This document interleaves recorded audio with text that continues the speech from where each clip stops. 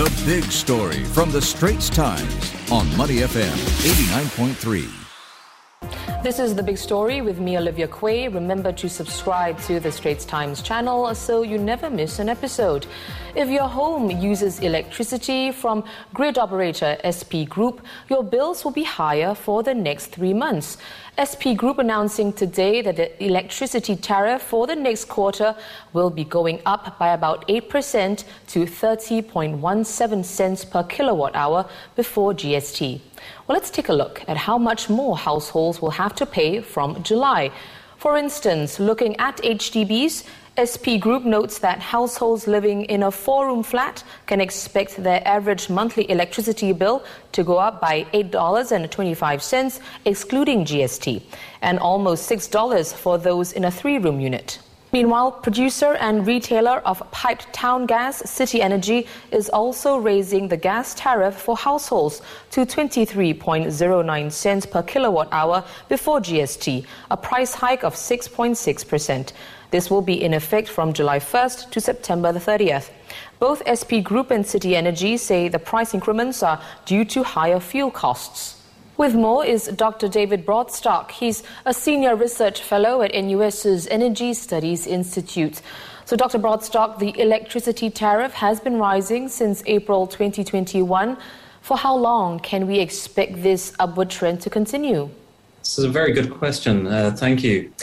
We have seen the electricity prices increasing for some time now, and many of us want to know, when will this stop? There are several pointers we can look towards. The recent announcement, today's announcement, tells us quite clearly how oil prices are connected to the rising electricity prices. Oil prices are currently sitting at a point where they're hovering between $110 to $120 per barrel. And historically speaking, we do not really see oil prices go above this. There's been a few instances, generally short-lived. So on the basis, at least, of the history of those oil prices, we can be reasonably optimistic that we should not be seeing much more of an increase in prices. Although, of course, it's not at all impossible that we might see a new future for oil prices that we just haven't had in the past. At the same time, we can see that the costs of producing electricity locally are beginning to decline in recent months. Not enough to cause the tariff to be able to decrease just yet, but it's a very positive marker when thinking about the next quarter ahead. Oil prices can't go up further, and domestic power generation prices seem to have stabilized, if not begun to decrease. And so I'm optimistic that within the next 3 to 6 months, we should, at the very least, stop seeing these large increases in the tariff rates and hopefully begin to see some receding towards levels that we've seen in the past. Well, Dr. Broadstock, it's not just our high electricity bills that are, getting higher. The households will have to pay more for gas as well. So how can all of us manage these rising costs? This is a very important question. And at the point in time we're in today, it's not necessarily very easy to know precisely what we can do.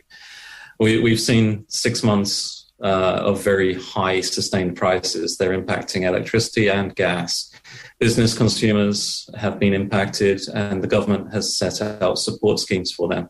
Households have been impacted, and the government has set out support schemes for them too. And so many households will already be doing many of the things they can. But all of us can still find opportunities to check and see where we can save energy. All of our households may have lights that we're leaving on 10 or 20 minutes more than we need to. And we should try to save energy where we can and turn these off. Of course, cooling is one of the most energy-intensive activities within the home. So if we can set the air conditioning temperatures a little higher, that can make a difference. Well, many thanks to Dr. David Broadstock from the Energy Studies Institute at NUS.